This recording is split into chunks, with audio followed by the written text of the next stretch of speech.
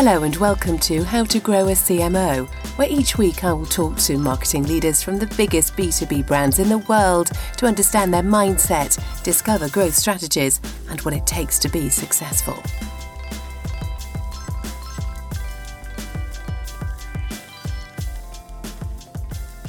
This week I sat down with David Turner. You'll love this one because he shares his thoughts about the power of the brand, what he learned combining 40 separate identities into one at Unit 4, and the reality challenges and opportunities of building PE-backed businesses.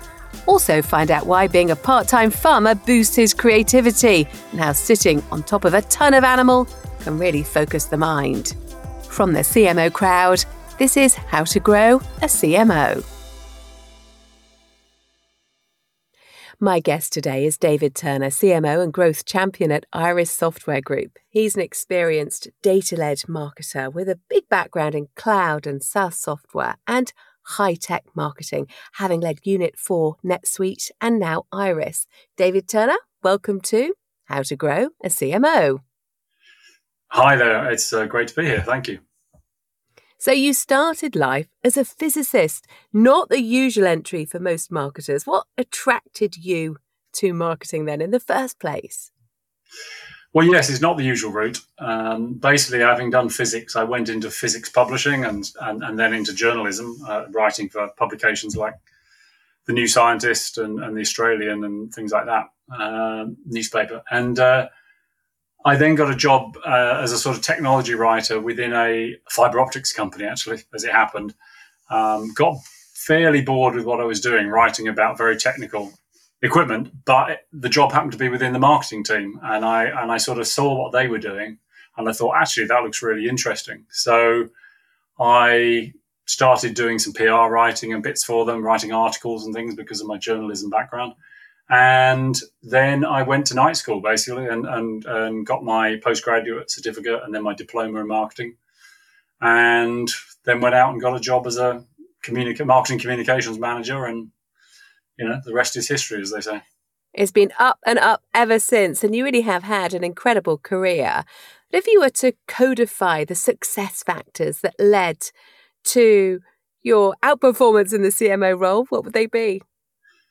Well, I think I've always approached marketing as being very much about communications and being integrated into every part of the company. So I've always found it very important to work with every other team, every other department within the company, because I think, sometimes marketing works as an island, and that is not.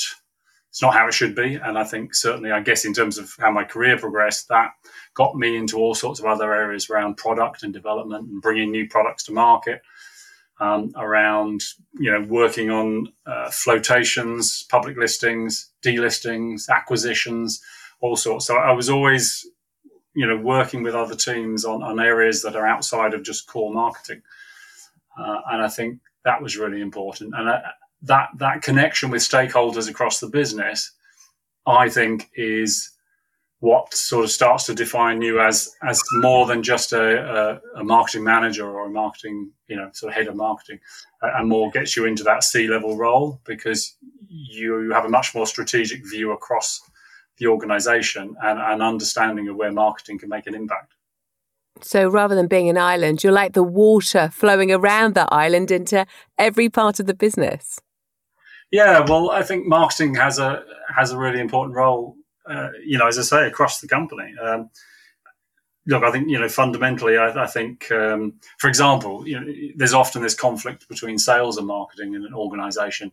And when I first started in marketing, I sort of clocked that sales is basically our customer, and that, if marketing isn't producing leads for the sales team and making the sales team successful so they're selling products and making revenue, then everything else we do in marketing is actually pointless because the company's going to, not make money and go out of business. So I always, started working really closely with sales, and that was very important. And then in doing that, as I say, I sort of realized that, product, for example, and working with the product team so that you could be part of bringing products to market and influencing that process and feeding back from marketing into product development became very important. And as I say, it just sort of built from there. And I really do think fundamentally that marketing is and should be involved in every part of the company. You're listening to How to Grow a CMO podcast from the CMO Crowd. So let's talk about your time at Unit 4. In 2010, you were responsible for rebranding the group. No mean feat, because it comprised of 40 different brands at the time. And as a result of your work, it became the sixth largest supplier of ERP software in the world. Tell us about the skills that you needed to employ to ensure that you had that kind of seamless transition.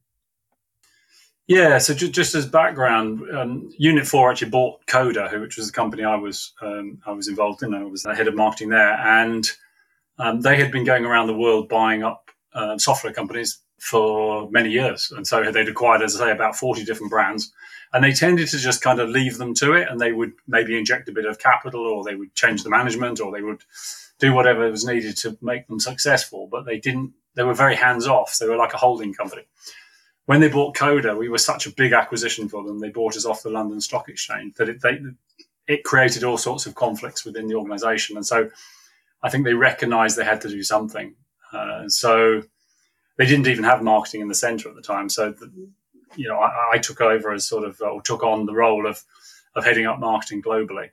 And I could see that having these disparate brands that were all doing much the same thing, HR software, finance software, ERP around the world, just it didn't add up. I would go to an office in Madrid or in Singapore or whatever, and the people there saw themselves just as part of 200 people in Madrid or 150 people in Singapore. They didn't realize they were part of a 5,000 strong company globally. And I thought, well, if internally people don't think that, then externally, clearly they just see us as a bag of bits. I mean, we were just this, as I say, this bag of completely disconnected brands, even though we were in the same markets. So I just thought it was really important to bring that together. And one clear way of doing that was by branding it and giving it a single name across the world, so that we could then project a single image, a single face to the market and to the world.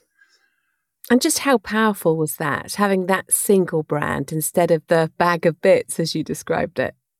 Well, it was very powerful, but getting there was really hard. I mean, persuading people internally for doing it was extremely tough, because everybody wanted to cling on to their own brand, and they all felt that if they lost their brand locally, that it would destroy things and the company would fall apart. And it literally took me 2 years to persuade the company to do it, because they weren't convinced that this new brand, this new single brand across the world was worth it, was going to really deliver anything. And they thought that I would break everything. And it was 2 years, you talk about the skills I needed. It was 2 years of almost like politically going around and winning over stakeholders country by country, and talking to country managers and marketing teams around the group, and getting them on board and getting them to see that, we could be, the sum of the parts would be greater than the whole.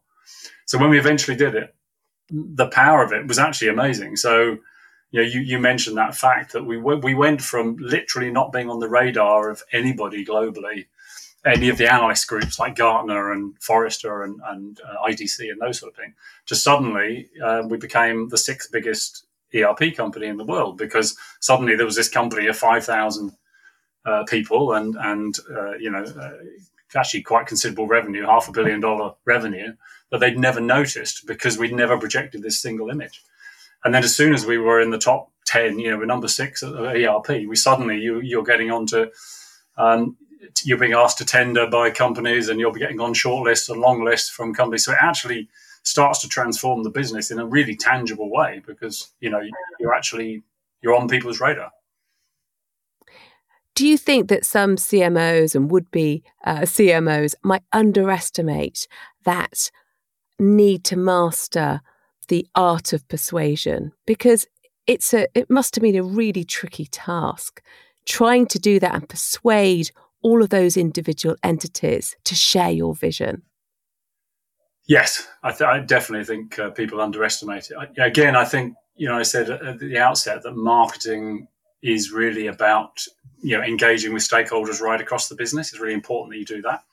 And I think then being able to do that and being able to share your vision, connect it to the local priorities, the local kind of imperatives that organizations have got, and trying to get them to understand the benefits of what we were doing and the benefits of being part of this greater whole it's absolutely critical. And it's a difficult one to sort of teach people. But I think, again, it's part of this. If you understand what sales is about and you look beyond marketing, you understand the sort of challenges of sales and what their priorities are and how they think, and then you start to understand how other teams think in the company. When you start going and engaging with stakeholders around the world, you can relate to them and you can talk to them about the benefits. And, whilst they would always say, our local brand's really important, they would also, at the sort of next breath, say, yeah, but nobody really knows us, and we need to spend more on brand building. And I would sort of say, well, you can't have it both ways. Is the brand well known or is it not well known? And, we're known in this market, but we're not known outside of it. And then I tried to sort of get them to understand that if we were part of this global brand, imagine if you were Nike or if you were Apple, if you had that brand behind you, you'd be able to sell more, wouldn't you? You'd be more successful. And so it was just trying to get that vision over to them. It was made difficult. I'll be honest, it was not made easy, because the CEO at the time, who had owned the company, founded the company, was not convinced. So he sort of said to me, well, if you can go and persuade everyone, then you can do it. And if not, we won't. And so it was not made easy by that. But in the end, he backed me as well. And that was really important. So you certainly displayed your political skills. And what would you say that you've taken from that experience to your other roles as CMO at Netsuite and now Iris?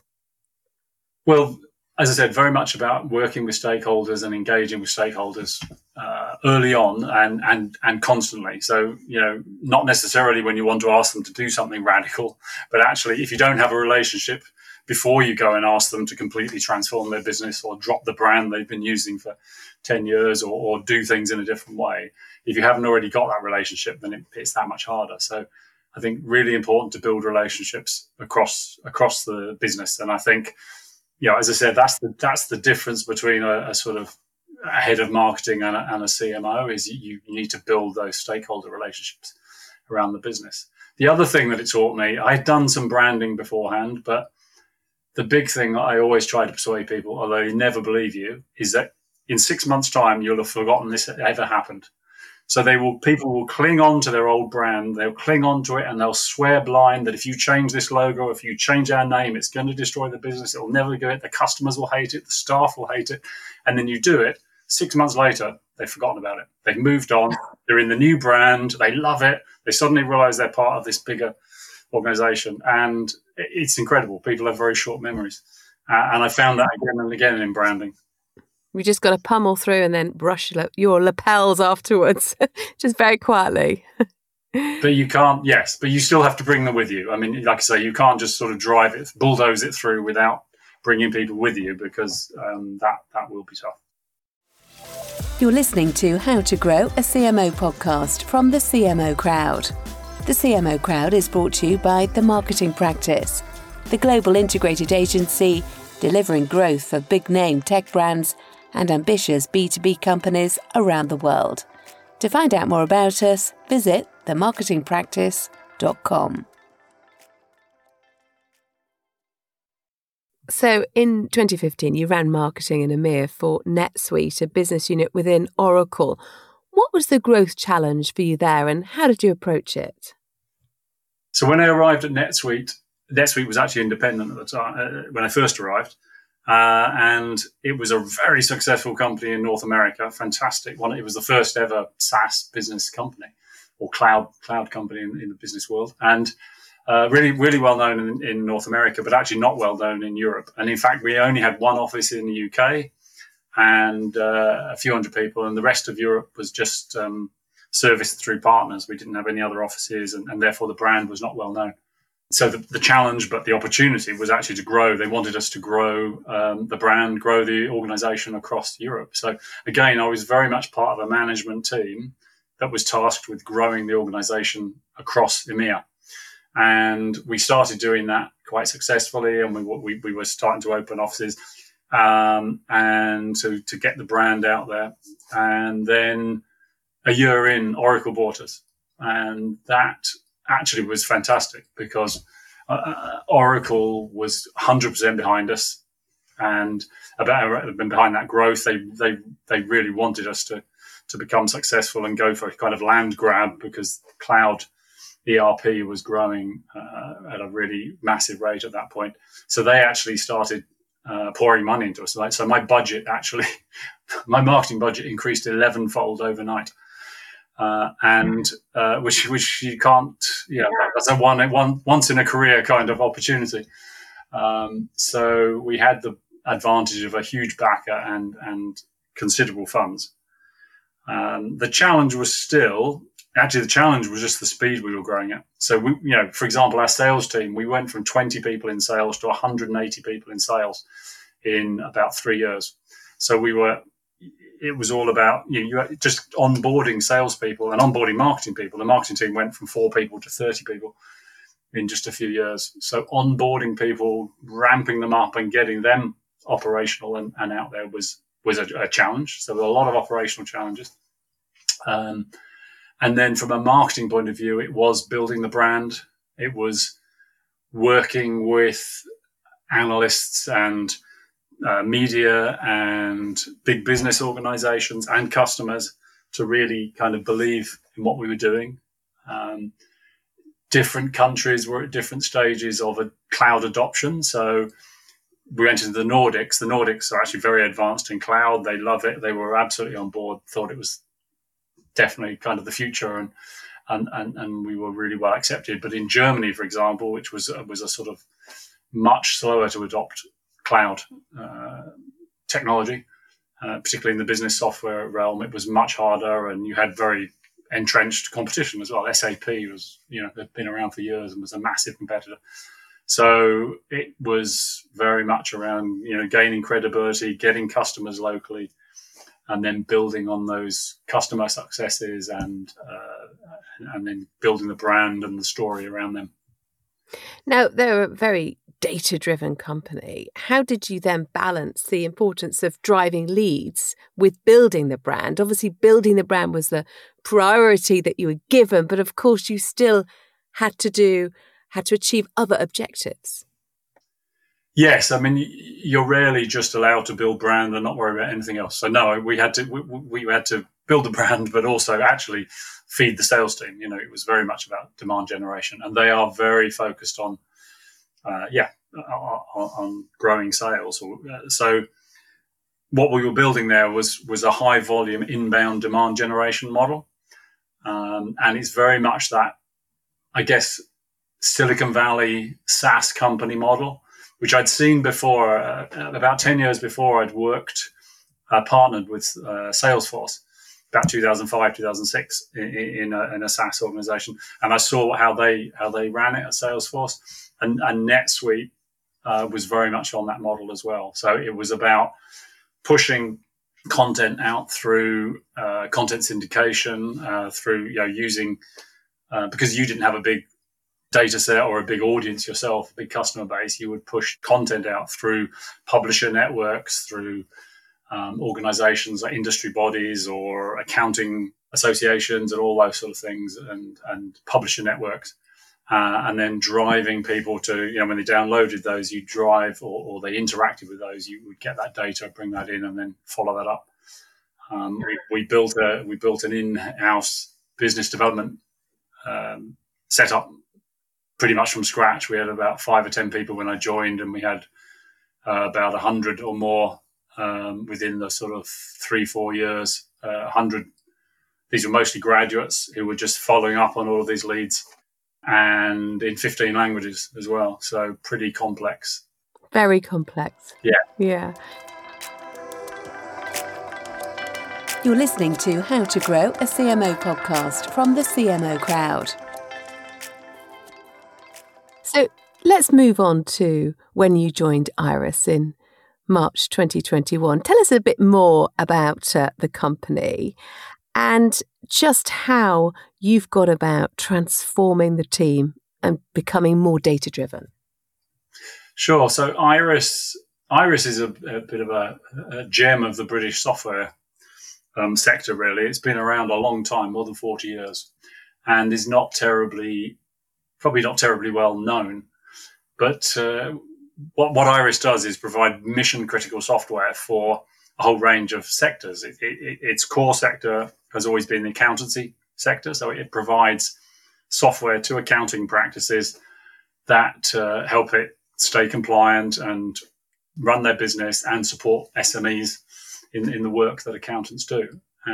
That's very much the heart of the business, and it's still a core focus for us. But we also have a couple of other really key markets for us. One is education, so all of education up to age 18, so nurseries, preschools, schools, and colleges, and we provide software to run those whole organisations from MIS, management information systems, right through to the swipe cards when you're checking in, or the cashless catering systems and all of that sort of stuff. And then the third area is actually SMEs and mid-market organizations, where we provide HR, payroll, and all of the sort of mission-critical software to run those companies. And one of our claims to fame is that 1 in 5 people in the UK is paid through our software, our payroll software. So we're a very influential company, but actually quite below the radar, because a lot of the software is sort of in the back office, if you like, keeping industry ticking over, rather than necessarily in people's kind of in your face. The challenge I had when I came was the organization has grown very much by acquisition, especially in the last few years. Many acquisitions, a bit similar to the Unit 4 experience, but they'd taken on a lot of marketing people from different organizations and found them roles, but they weren't necessarily in the right roles. And the marketing organization was not particularly digitally focused, and it wasn't data driven. So the challenge which I was given was to transform it to become more data driven and more digital. So that involved restructuring the team considerably, very much trying to focus around a digital model where we're doing more of that sort of inbound that I talked about at NetSuite, where we're getting people to contact us rather than us constantly going out and contacting them.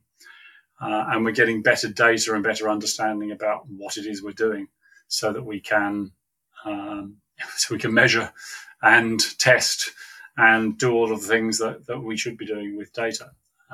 It is a challenge at somewhere like Iris because of all of the acquisitions. There's so many products and so many companies that have become part of the organization, and we're constantly acquiring. So we acquire at least 10 companies a year. At the moment, actually, we're slightly above that because we slowed down during COVID. So you're always dealing with an environment which is constantly changing, with new products, new markets, new solutions, and we're expanding into North America now, which is a big focus. So big focus on digital and a big focus on trying to get better data and better insights into what we're doing. So Iris is a private equity-backed business. So what's the reality of building a company that is private equity-backed? Yeah, it's been a really interesting experience for me because it's my first experience with private equity. But I mean, the thing with private equity is obviously they're always looking for growth, and I've been most of my companies I've worked with have been high growth, but this is on steroids really, and there's always a high level of acquisition, as I say. So we've made at least 10 or 12 acquisitions in the last actually about 8 or 10 months. So you're trying to balance building brand, building the organization, trying to build the perfect marketing team whilst everything is constantly changing around you, because it's a very fluid sort of environment. So more so than I think I've experienced in the past. And also, to be honest, because of the way private equity works, it's always trying to do things more efficiently, trying to get growth, higher rates of growth with kind of lower rates of cost, if you like. So that's where that digital model is really important, getting that right. And there's a lot of focus on refining, improving processes and measuring processes as well. So it's challenging, but it's exciting. It's really great. And how do you communicate to the board that brand really adds value? And how can you quantify the value of a brand? Do you link tangible outcomes to it? Yeah, this sort of thing's always difficult. Well, it's difficult, but actually you have some interesting conversations. So talking to HG, who is our private equity company that owns us, they absolutely understand that there's a value in brand, in that it's something you can put on the balance sheet and sort of measure. But also, it's just you can measure certain things. Like, for example, we measure the amount of traffic on the website and all of the sort of conversion rates that come from that. And when you then do a large brand building activity, so we've just recently done what we're calling Masters of Time, or Time to Grow is the campaign, where we've been offering SMEs all of our software products at 50% off to help companies grow in these difficult times. And we introduced these Masters of Time, which is a sort of brand concept. And it's been on buses and in the underground and on the side of football and rugby pitches and on the metro in Manchester and everywhere. So really, the first time actually this company's ever done that sort of out of home advertising, and obviously great level of sort of trepidation around what it was going to produce. But you can very quickly measure things like web traffic, which as soon as we had the first football ads, for example, the web traffic starts going up, the number of people calling in on the phones goes up, the number of forms filled, all of this. So there were some really tangible measures which, aren't directly brand awareness, but obviously indicate that brand activity you're putting out there is driving interaction, engagement from the audience. So, I think that's a really easy and tangible way of showing the impact of brand. And I think the challenge will be, of course, taking that forward and showing that has a longer term positive effect. But I think I'm very convinced that it will. And how much of your role would you say is focused on growing the category you're in, as opposed to taking market share from someone else? Yeah, it's interesting. When you're in the SME markets, and I've noted this before, in particular, a lot of that is greenfield sites. So, for example, we're selling payroll software. A lot of the small companies you're talking to don't have payroll software. They're doing it, on an Excel spreadsheet, or in some sort of manual way. And so you are very much growing the category. HR, for example, we just introduced a fantastic HR product called Staffology, which actually starts at sort of 1 to 10 employees. And you might think, well, why do they need HR software? But with that base level package, it just allows them to do things like handle holidays and sicknesses and leave and so on, alongside some of the basic paperwork and that. But it gives them the start of having some systems and processes in place, which actually are more important now because of legislation and all the compliance you have to do with around HR and payroll. So from at that end of the market, we're very much growing the category. We're very much putting products into companies that didn't have those products before. At the more mid-market level, then absolutely you're competing with other players. You're replacing older technology because this is all SaaS cloud technology. So it's very much competitive in that way. When we look in our accountancy world, for example, with accountants, we've been working with accountants to try to get them to expand from just doing day-to-day administration, doing people's taxes, and doing all of that, sort of taking receipts and turning that into accounts, and trying to give them tools that automate that process, that allow them to do a lot of that administrative work through technology, and then to become more advisors to SMEs, advisors to their customers, using sort of analytics and dashboards and things. So again, we're very much expanding into technologies that at the moment those markets don't use. Sometimes trying to communicate the benefit of certain campaigns can be tricky.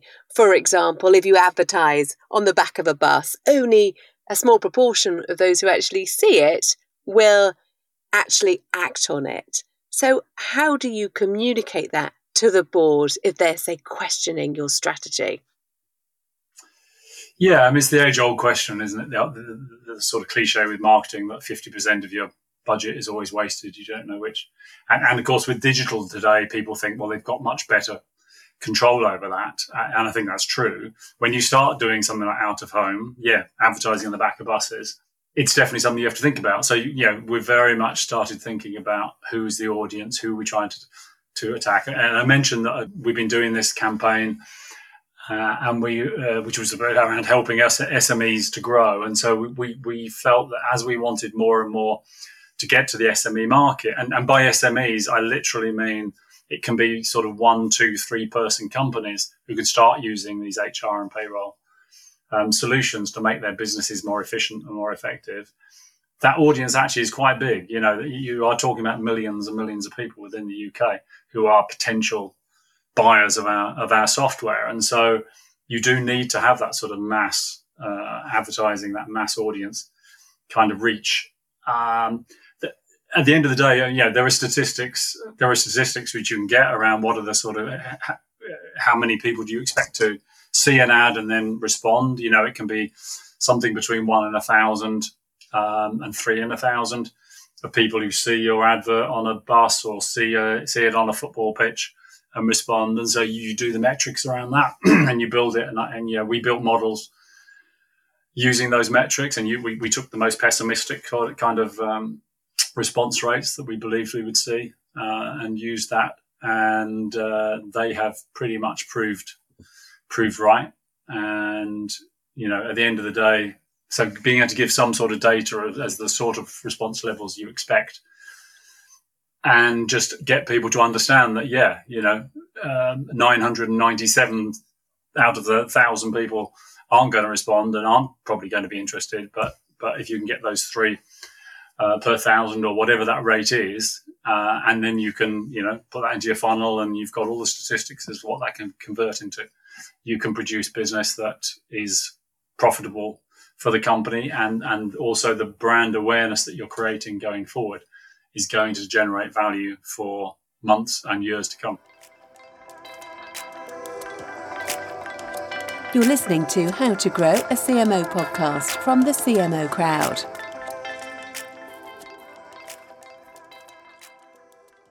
And to those people listening to the show who might be aspiring to become a CMO, what practical things can you tell them that they could start working on right now? So this goes back to the start of the interview, really. I would say make sure you're starting to build relationships and with people outside of marketing, with other stakeholders, and understand what they do and understand their kind of drivers and their what motivates them. So start with sales. So I talked about this, there's always this cat and mouse thing traditionally between sales and marketing. You need to break down that barrier and work with sales and have a constructive relationship with your peers in the sales team, because at the end of the day, they're your route to success. Doesn't matter how many leads you produce, but if the sales team don't close them, you're not going to be successful and the company's not going to be successful. So you start to build your influence, if you like, and your reach outside of just the marketing team into sales. That's a really good step. Then start talking to product management, to the product development teams, and understand what they're doing, and see what they, because often they're really hungry, really keen to get input from the market. They want to know how people are using their products and what the market is saying, what's going. So you can get really good interaction with them. And make sure you're talking to finance. I mean, marketing should always have a really strong relationship with finance. Get yourself a finance business partner. Get someone in your accounting team who can work with you and help you do better at budgeting, articulate your value better. Those people in finance really understand how to manage data, and also how to put business cases and put assign value to spend, for example, or investment. So get finance on your side and start working with them. And I think, and then your operations team, your customer support team, all of those, start building relationships there. And I think it's that's what lifts you above just being a marketing person and into being a business person, part of a management team that runs a company. And someone said, I've always had this view that I'm part of a management team that's growing the company rather than just I'm in marketing. And someone, just recently said this to the executive team at Iris. We were doing some sort of work with a business coach, and he said to us, what you have to remember as the executive team is this is your first team. So my number one team is the exec team that runs across the whole organization. Then my team, my day-to-day team is the marketing. Happens to be marketing, but my kind of day-to-day team is that whole exec team across the business. And if you have that cross-business view, that's really what it means to be part of an executive team or a C-level team. Have that really wide, broad horizon. Now, you clearly are on a tricky tightrope at times, trying to balance all the different needs of the business. But where does your own personal balance come from these days? Yes, interesting. I think early in my career, I didn't necessarily have enough. Sometimes you can get very absorbed in your career and you don't do enough outside of work. I've always had a passion for animals and had dogs and cats and chickens, would you believe, and then things. And then I was brought up actually in a sort of farming area. Anyway, long story short, I have a small farm now with horses and sheep and pigs and all sorts. And the one thing actually that I find that takes me away from everything and work is riding horses. So my wife is a really big horse person and has ridden and trained horses all over the world. And I started to sort of ride a bit more. And the one thing, when you're sitting on top of half a ton of animal that could bolt at any time or throw you off or kill you, it really focuses the mind, and you completely forget about work. You can forget about the stresses of day to day, and you just concentrate on that. So for me, that's something I do to get away from the day-to-day stresses. Just concentrating on staying alive, David. Yeah, absolutely. I can completely imagine that. You're listening to How to Grow a CMO podcast from the CMO Crowd. Now, I just want to move on now, just before we end, to a quick fire round. And this is the time when I ask you questions and you have to respond immediately without too much thought. So just what pops into your mind. So if you can answer these questions as fast as you can. Number 1, complete this sentence. The qualities I look for in my next exceptional hire is? Passion. Lovely. What is something most people get wrong about you? They think I'm quiet and introverted because I don't tend to talk if I don't think it's needed, but I'm not. I can vouch for that. You're a great talker. Number 3, you're under pressure to deliver a big project at work. You're behind and the deadline is approaching. What do you do? Communicate. Always rather don't hide away and try to hide it from whoever it is you're trying to deliver to. Just communicate. Tell them what's happening. Tell them what the challenges are. Give them a plan as well. Don't just say, oh, it's really hard. Give them your plan as to how you're going to meet the deadline or, meet whatever it is they need to do.